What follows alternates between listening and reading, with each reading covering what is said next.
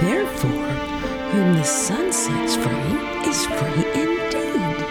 I love you. Whom the Son sets free. You will never be free from this. Whom the Son sets free is free indeed. Since when has God come for you? The Son sets free. Whom the Son sets free is free indeed. Sit down, you shameful mess. I am free. You can't just walk out of here. You belong to me. I am free.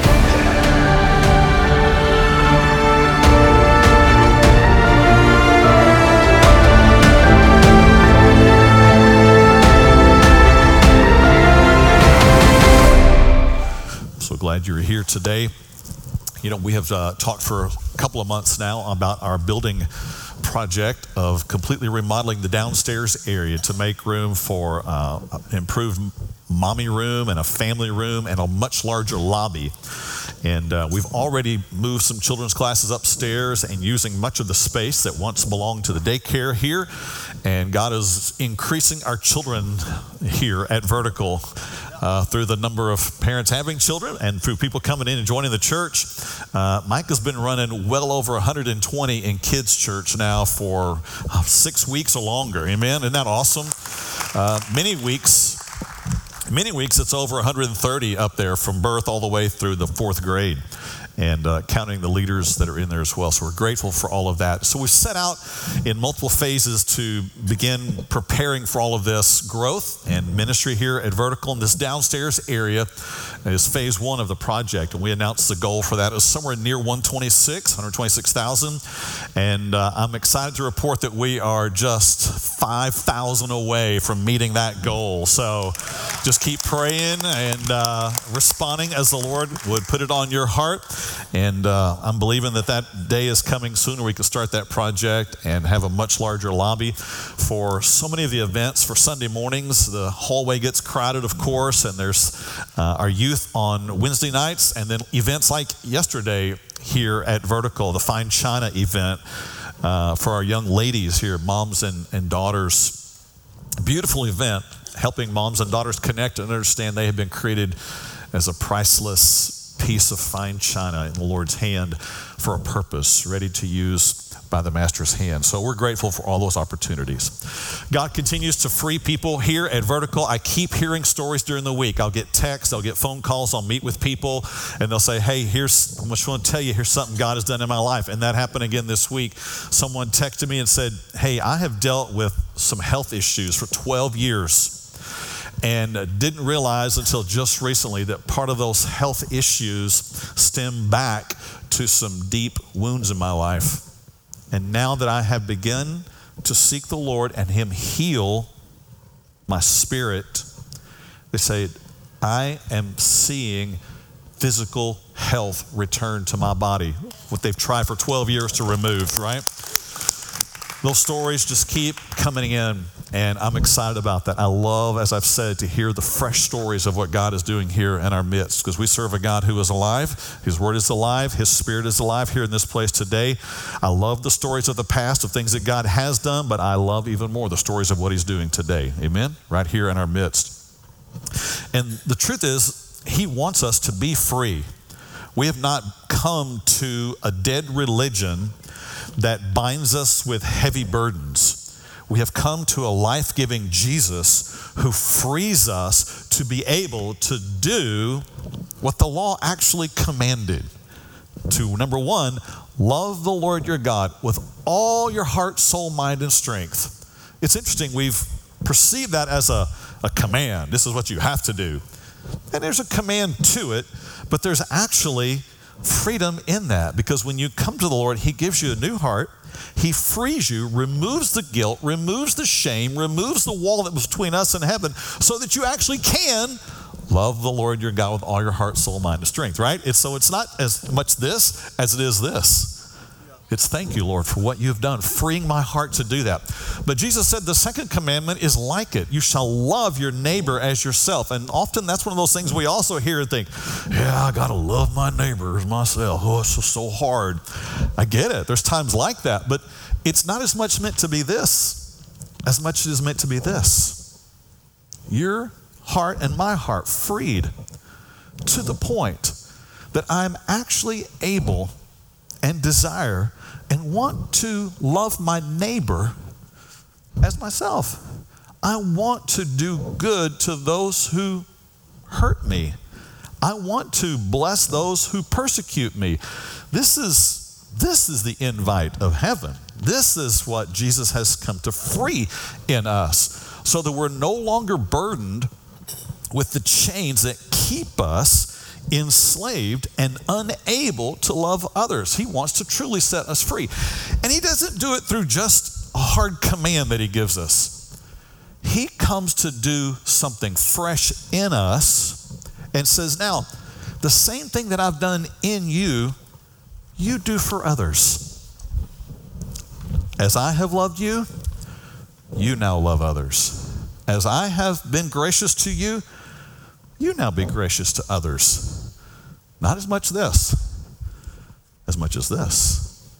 Ephesians 4:32 gives us this truth that permeates and serves as an umbrella for life for us in the New Testament. It says, be kind to one another, tender-hearted, forgiving one another, here it is, even as God in Christ forgave you. He's not asking us to do something that he hasn't already done for us. That's what a good leader does. A good leader doesn't ask you to do something that he's not first willing to do himself. And this is what our Jesus does. He says, I'm not asking you to do something that I haven't done. I'm asking you to do the very thing I've done for you already. And the same way that you have been forgiven, he says, out of that, out of the overflow of that, now you turn and be kind and forgiving to one another. That can be tough sometimes. I get it. Because in this world, we do face hardship. We face unfair treatment, wounds, offenses. Jesus said all of those will come. But you and I have not been given the responsibility to make sure that those who hurt us hurt in return. That's not our call. You and I are not God. You and I are called to not hold on to those chains of making sure someone else pays for what they did to us. You and I are called to drop the chains and let Jesus be Lord over the situation. Now that is where the rub comes in, right? Because there's something so tempting about wanting to hold on to those chains. I want to hurt those who hurt me, is kind of the natural feel we all have. I want to make sure I get them back for what they did to me with a little bit of interest in return. Hello? You know what I'm talking about? So our message today is called Drop the Chains. And we're going to see how we apply all of this into our life.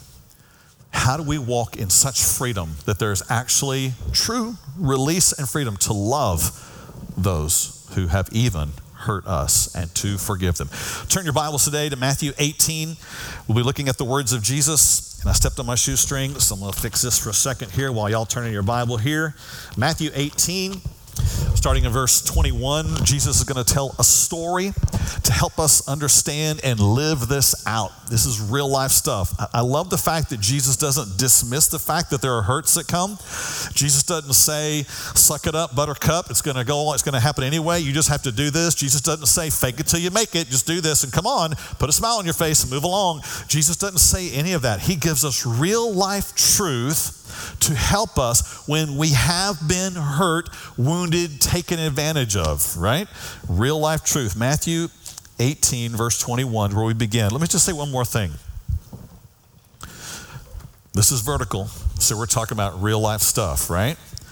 This truth today applies so much in our lives and to the lives of everybody in this community and area, because we have all experienced pain. There are people who have walked through infidelity in marriage. That's painful. There are people who have walked through divorce. There are people who have walked through betrayal from a person they once trusted and loved. There are those who have suffered at the hands of emotional abuse, mental abuse, even physical abuse. There are those who are being taken advantage of, who are being mistreated, and who have been hurt repeatedly. This truth today applies to every one of those situations and more. This is not an unrelated truth. It gets right up into the heart of where we live. Amen? We're willing to walk forward and see what Jesus has to say. Matthew 18, verse 21, it says, "Then Peter came to him and said, 'Lord, how often shall my brother sin against me and I forgive him? Up to 7 times?'" Peter's usually the guy who's the first one to speak of the disciples. Peter's usually the guy who wants to make a good impression, and here he is doing that. "Hey, Jesus, so what about when people offend me, and how often should I forgive them?" And Peter's thinking he's going to reach this number that's going to make him look pretty cool amongst the group. 7 times, Lord? I mean, that's a big number. It's a lot of offenses. Is it 7 times we just keep forgiving? What do we do here? Peter's asking, but Peter's kind of making a little point here. I'm pretty cool. I'm willing to do this 7 times. It says, and Jesus said to him, "I do not say to you up to 7 times, but up to 70 times 7. Jesus was not giving a limitation of 490 upon the number of offenses that come that we forgive. Jesus was saying, "Peter, you're so missing it right now, dude. It's so much more than that. And I'll see your 7, and I'll 70 times that 7 as a way of just upping the game here, up the standard here, and say what I'm really trying to say." And Jesus knew that was hitting the disciples and us between the eyes, like, "Oh, I don't know, Jesus, you're going to have to help me out here with a story. I need something to help illustrate this for me. I don't know about this whole thing about someone offends me and I just keep forgiving them. Someone takes advantage of me and I just keep forgiving them. Do I just keep letting that go? Do I just keep on forgiving?" Jesus said in verse 23, "Therefore, the kingdom of heaven is like a certain king who wanted to settle accounts with his servants." Jesus is saying, hey, in the kingdom, in the realm that I have come to establish, so here's what life looks like in the kingdom of God. He says it's like a king who comes to settle accounts with his servants. So this king is a good king, and he has servants, and he's given them responsibilities and tasks and opportunities, and there comes a day when this king says, hey, it's time to settle up on the accounts. It's time to see where we all stand. Come on in. Let me see how many sales you made this week. Let me see how much you owe. Let me see how much we owe you. All this. He calls them all in to settle accounts. Verse 24, it says, "And when he had begun to settle accounts, one was brought to him who owed him 10,000 talents. He's settling accounts. One man is found to owe quite a bit. He's had some responsibilities and he's had some opportunities to profit for the sake of the king. But the king says, this man, he owes a lot. Now, 10,000 talents, that's not necessarily a monetary exchange that we deal in here of talents, but in the New Testament, it was understood that a talent was an amount of money. It wasn't so much a coin, it wasn't so much a bill that we might be accustomed to, but a talent was equivalent to almost 30 years of common labor pay. That's a lot, 30 years. So if we try to bring that forward into just base hourly pay, if we just said $7.25 an hour times a full week of 40 hours times 30 years, this number is going to jump on up there. You think about 10,000 times that. That number, in the rate of exchange for us today, comes to $5 billion, or $5,220 million to be exact. Now, we can't even fathom that kind of number. $1 billion is kind of more than we could even take in to begin with, much less $5,220 million. This man had a lot of responsibility, had been given a lot, had a lot of opportunity to do well for the king, and somehow along the way he had squandered it, so much so that he found himself owing the king this $5 billion. 30 years of labor, 10,000 times that. It's an unbelievable number that could never, ever be repaid by any one individual. It's an exceedingly vast number. And Jesus does this on purpose because you and I, by our sin, our guilt, and our shame, could never pay that back on our own and gain a right standing with the King of Heaven. That's kind of the point already. This number is vast. This number is massive. And you on your own could never, ever repay it. And Jesus puts it into some business terms here that people of his day could understand, and it puts us in some realms today where all of a sudden, can you imagine, the credit card bill comes in and it's $5 billion. That would be a sad situation. Clearly, this man had squandered opportunities that were in front of him. Clearly, this man had failed at his responsibility for earning for the king. Clearly, this man had fallen short of the glory of the king. Clearly, this man had not been responsible, and now he had this massive, massive debt hanging over his head. Jesus said in verse 25, "But as he was not able to pay, his master commanded that he be sold with his wife and children and all that he had, and that payment be made." The debt's so big, the king didn't say, "Get back out there and get to work, and I better see some improvement this week." The king knew there was no way. So he said, sell him off, sell his wife, sell his children as slaves, so that some payment can be made. That's how vast the debt was. It would affect him, his wife, his children, and it would still not be enough. The story goes on in verse 26, and it says that the servant therefore fell down before him, saying, "Master, have patience with me, and I will pay you all." Now that we know what the story is about, it kind of makes this dude look pretty foolish. Just give me some time. Just be patient with me. I can pay all of this back. Really? You're going to make up $5,220 million. You that good? You that strong? You that great that you can go make that much money and come pay me back? But this is what he says, "Master, have patience. I will pay you all." Now, we kind of get a picture of this man's real problem here. It's all about him. I can do this. I don't need any help. I don't even need your mercy. I just need your patience. I can do this. This man is in a position where he owes the king. This man is in a position where now everybody he knows becomes a need to get some money.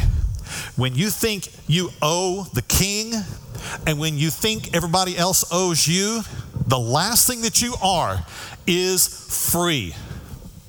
You can't be free to love the king if you think you owe the king. I'm going to say that one more time. You can't be free to love the king if you think you owe the king.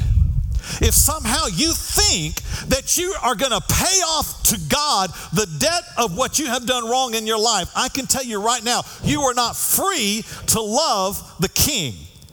Because you can't love when you're a slave.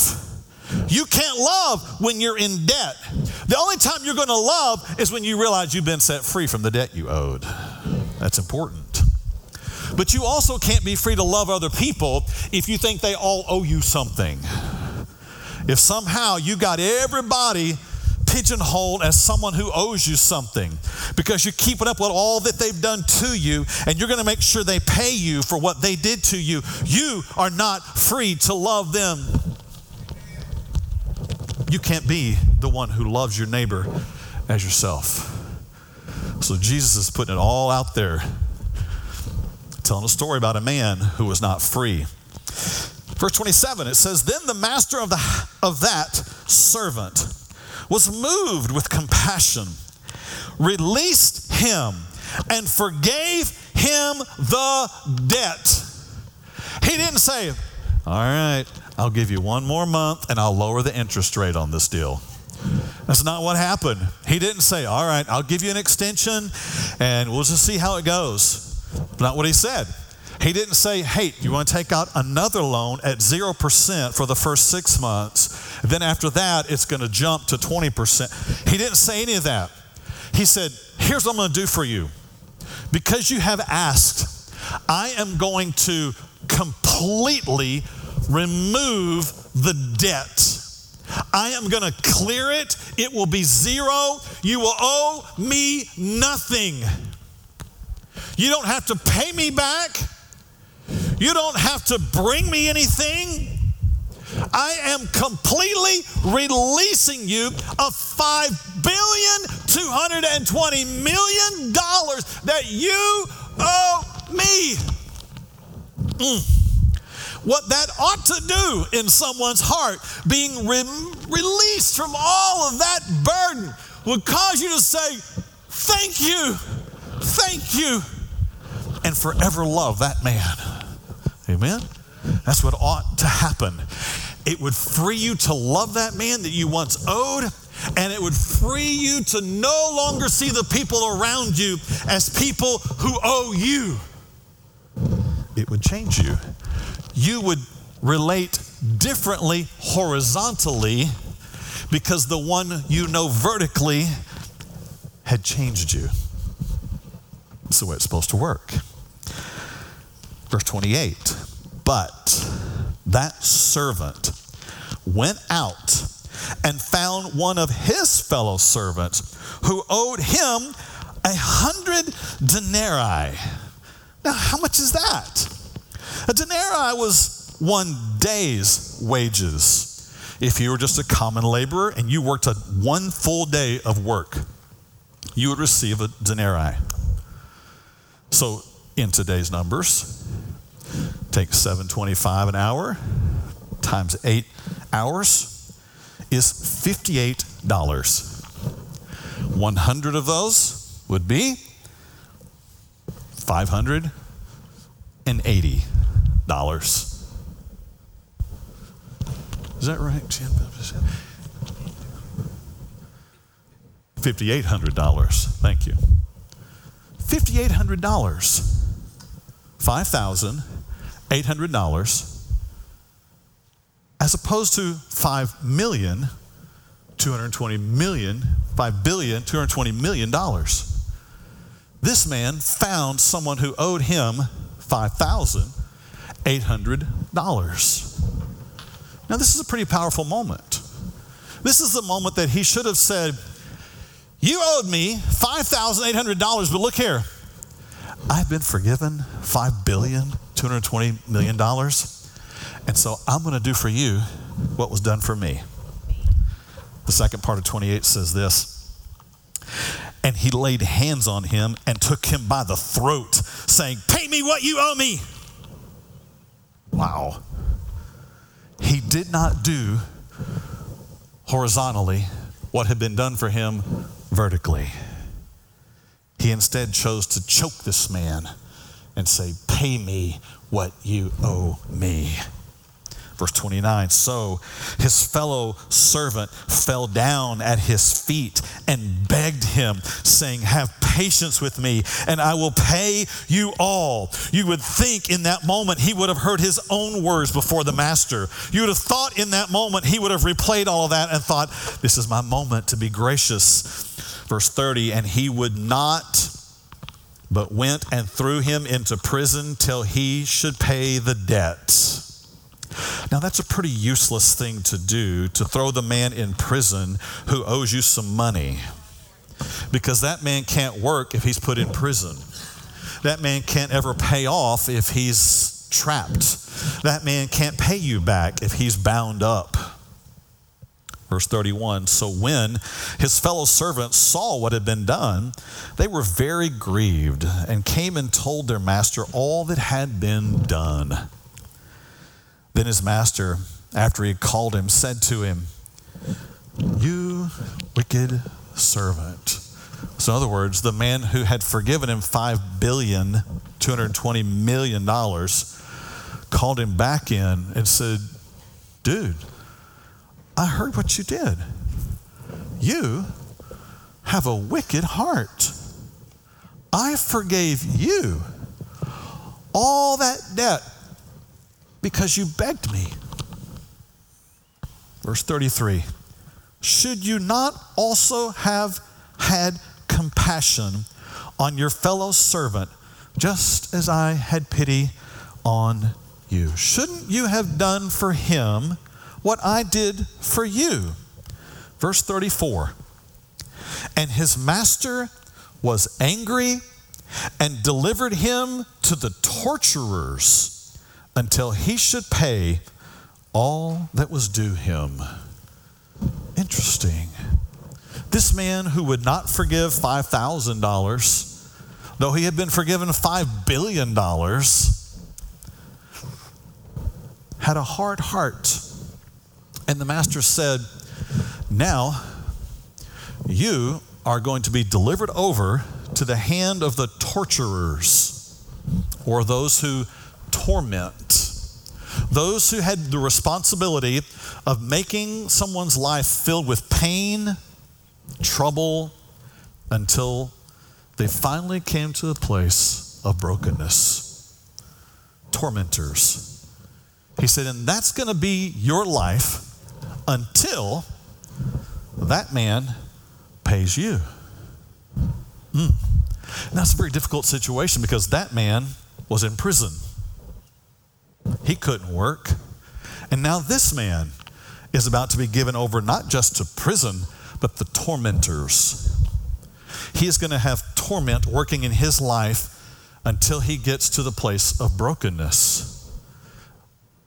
And what's interesting is that man that was in prison is never going to be able to earn his money because he's in prison to pay him back.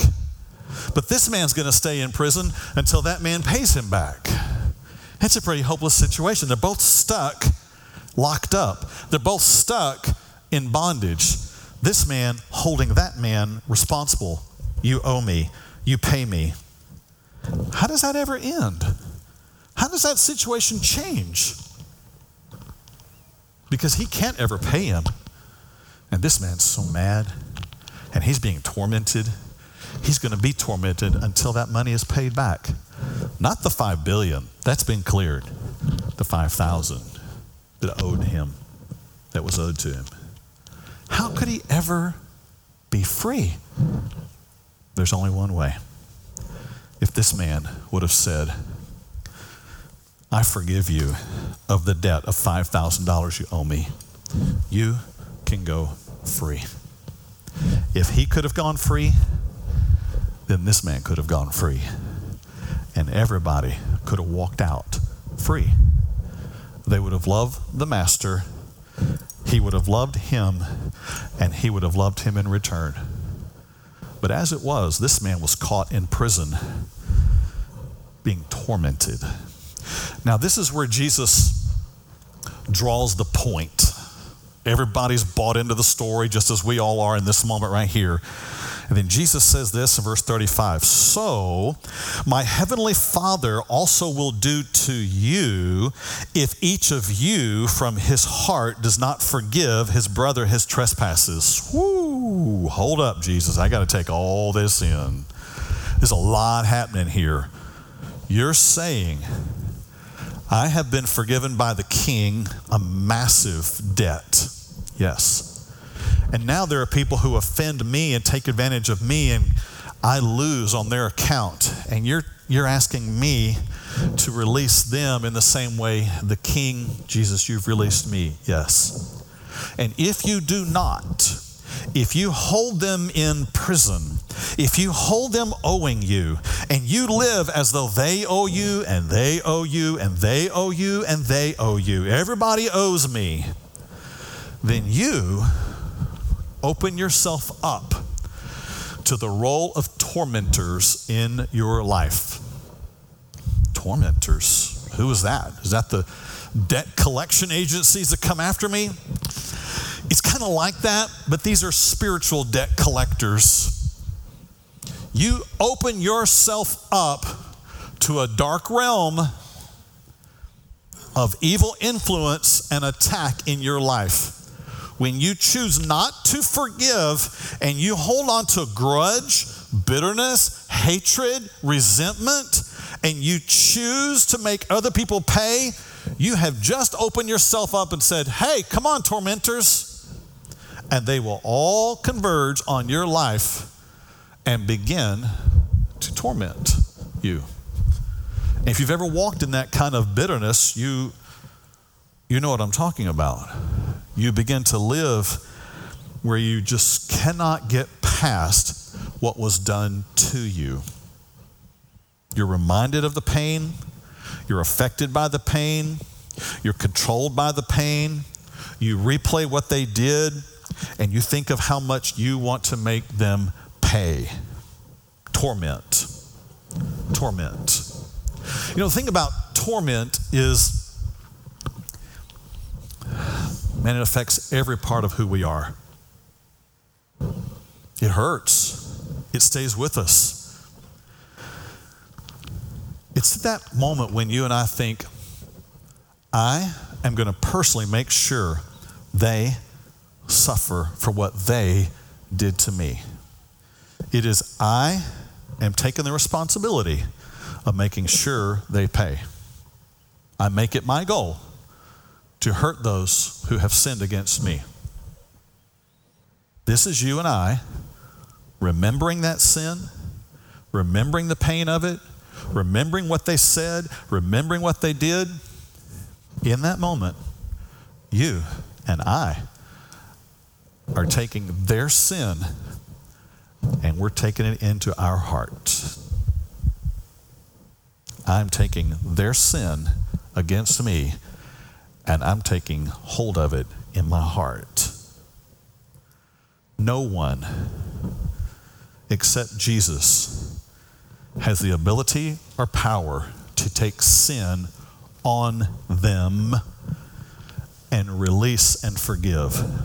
That is what Jesus did at the cross. Your sin was placed on him, and he took it, paid for it, and freed us.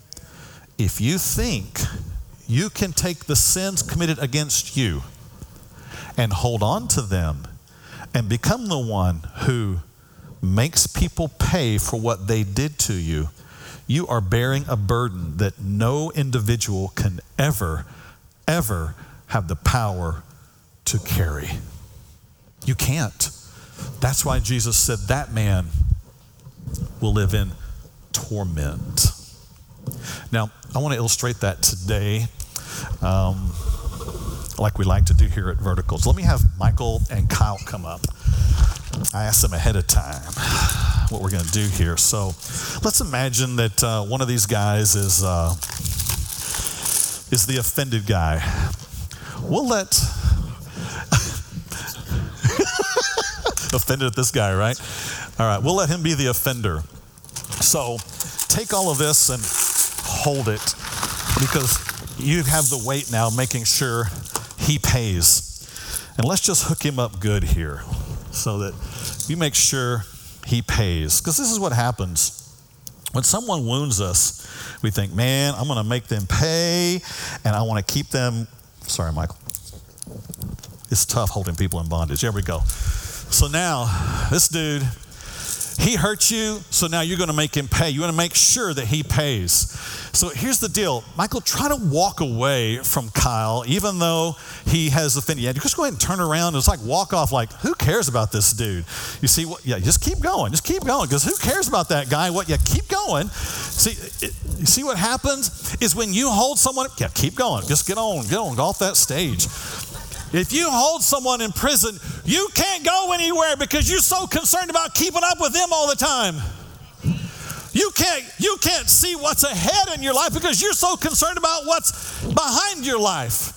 You're so wrapped up in what he did to you, you can't even focus. You're not even interested in getting any new friends because you're so wrapped up in the pain of what this friend did to you.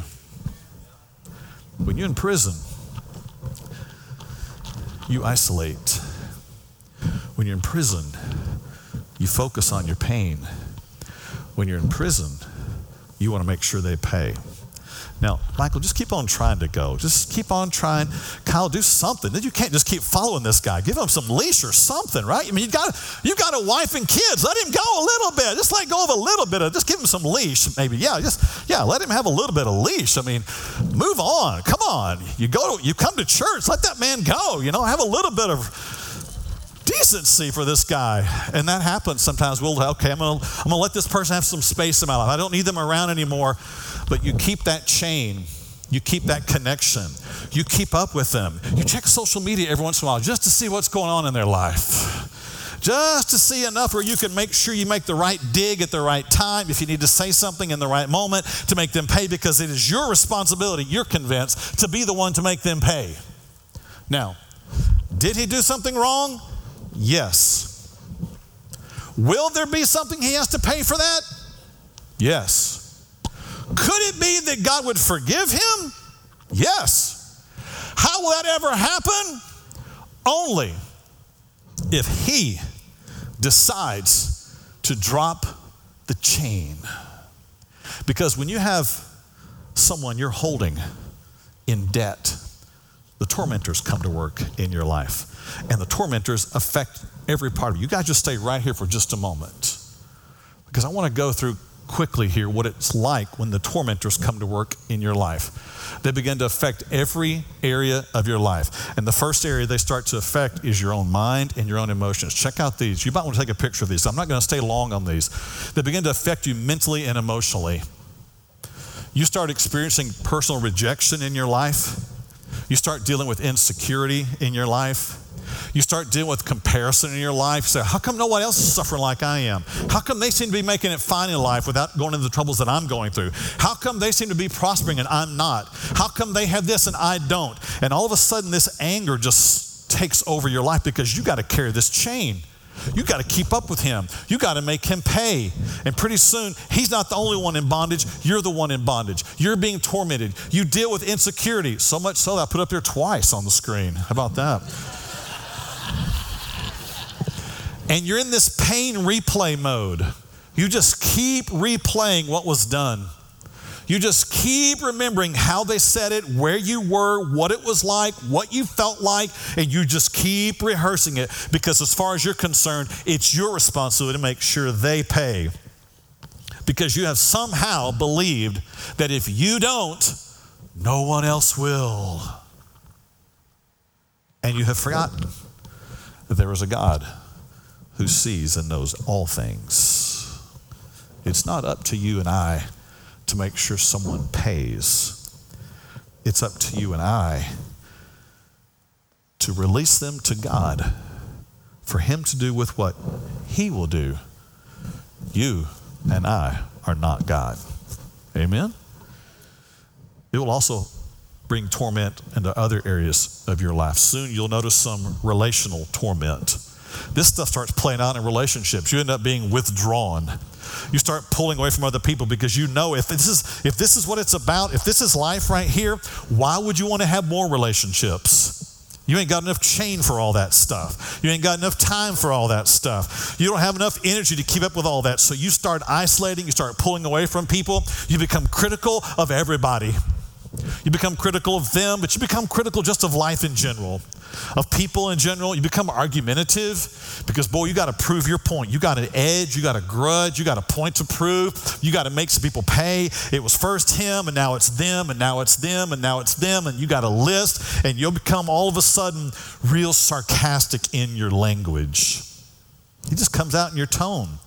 You got the right dig, you got the right word, you got the right punchline to make someone pay, because that's what you're all about, is pay. Everybody pay up. You forgot you were forgiven $5 billion, and you get all caught up in 5,000, and you become resentful, you become vindictive. I gotta make them pay.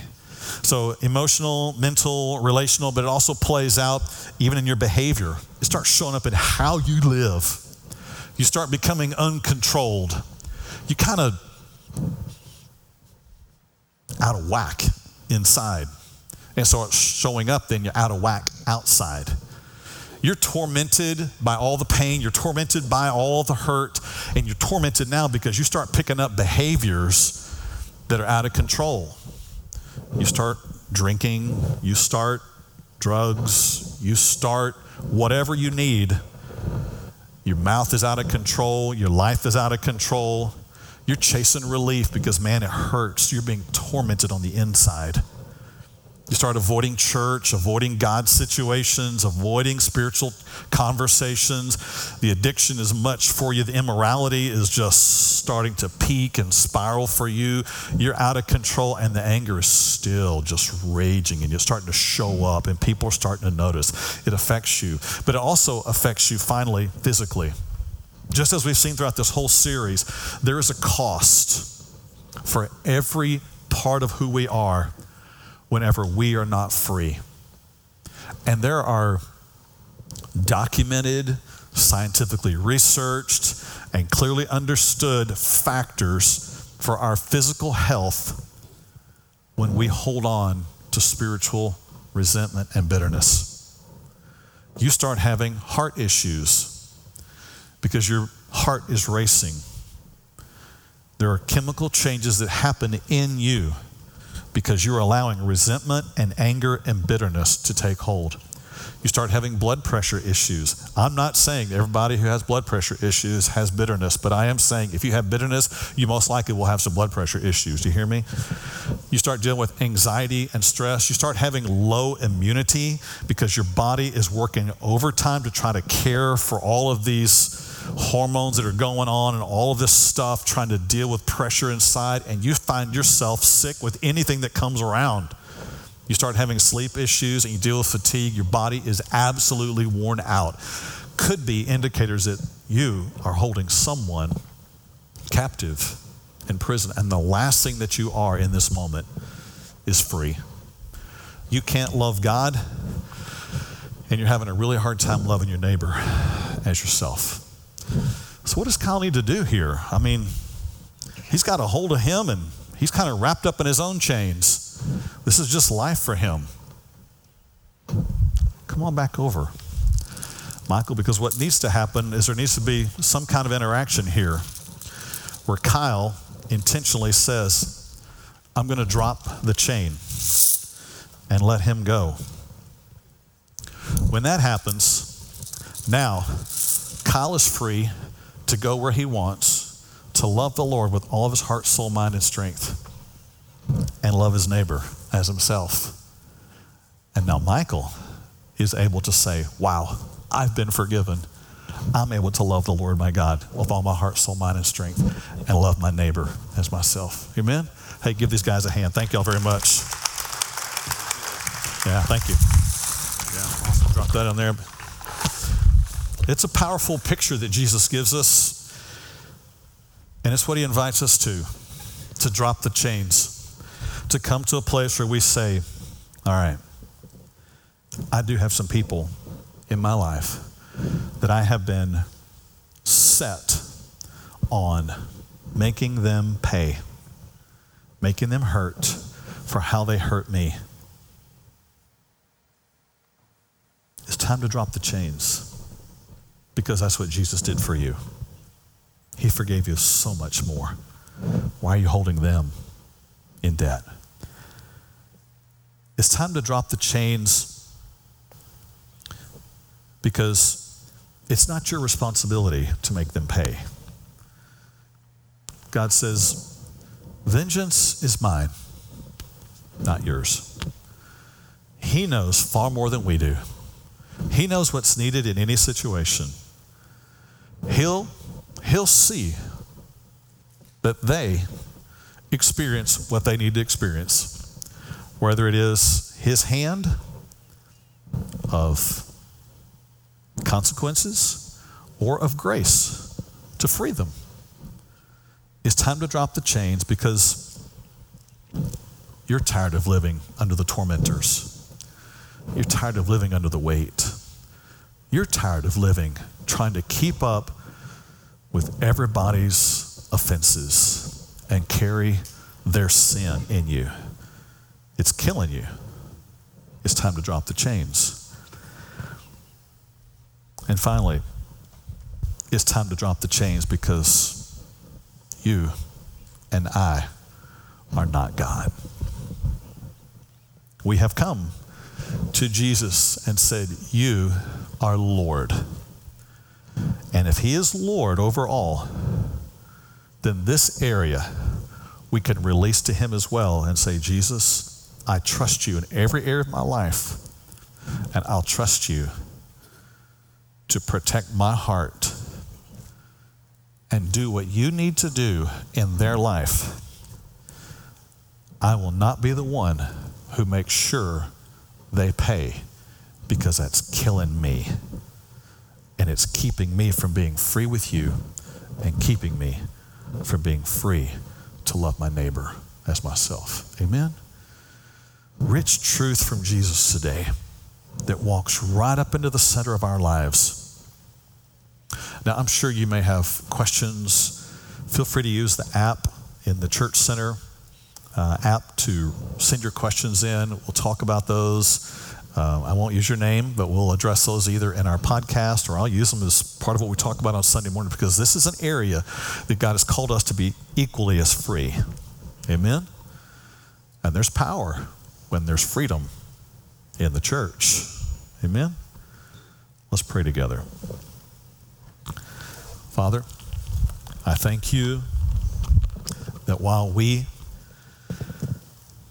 have been the ones who offended you, stole from you, you were the one who came and did the unthinkable. You took the debt upon yourself to forgive us, to free us. I pray that we would have the power of your Spirit to do for others what you have done for us, and to let them go. Let them go not into just emptiness, but let them go into your hands. Let them go from us having to be the one who brings about the payment, the justice. Let them go so you can have your way in them. Let them go so you can have your way in us. Let them go so that we can see all that you have for us and move on into it. I pray that would be true for us, that within this church, we would begin to hear even miraculous stories of freedom and release and healing and restoration and chains that come because we were willing to take our hands off the matter, trust you fully, and release them so that we would no longer be bound. Holy Spirit, move in our hearts now that we might respond to you. In Jesus' name, amen.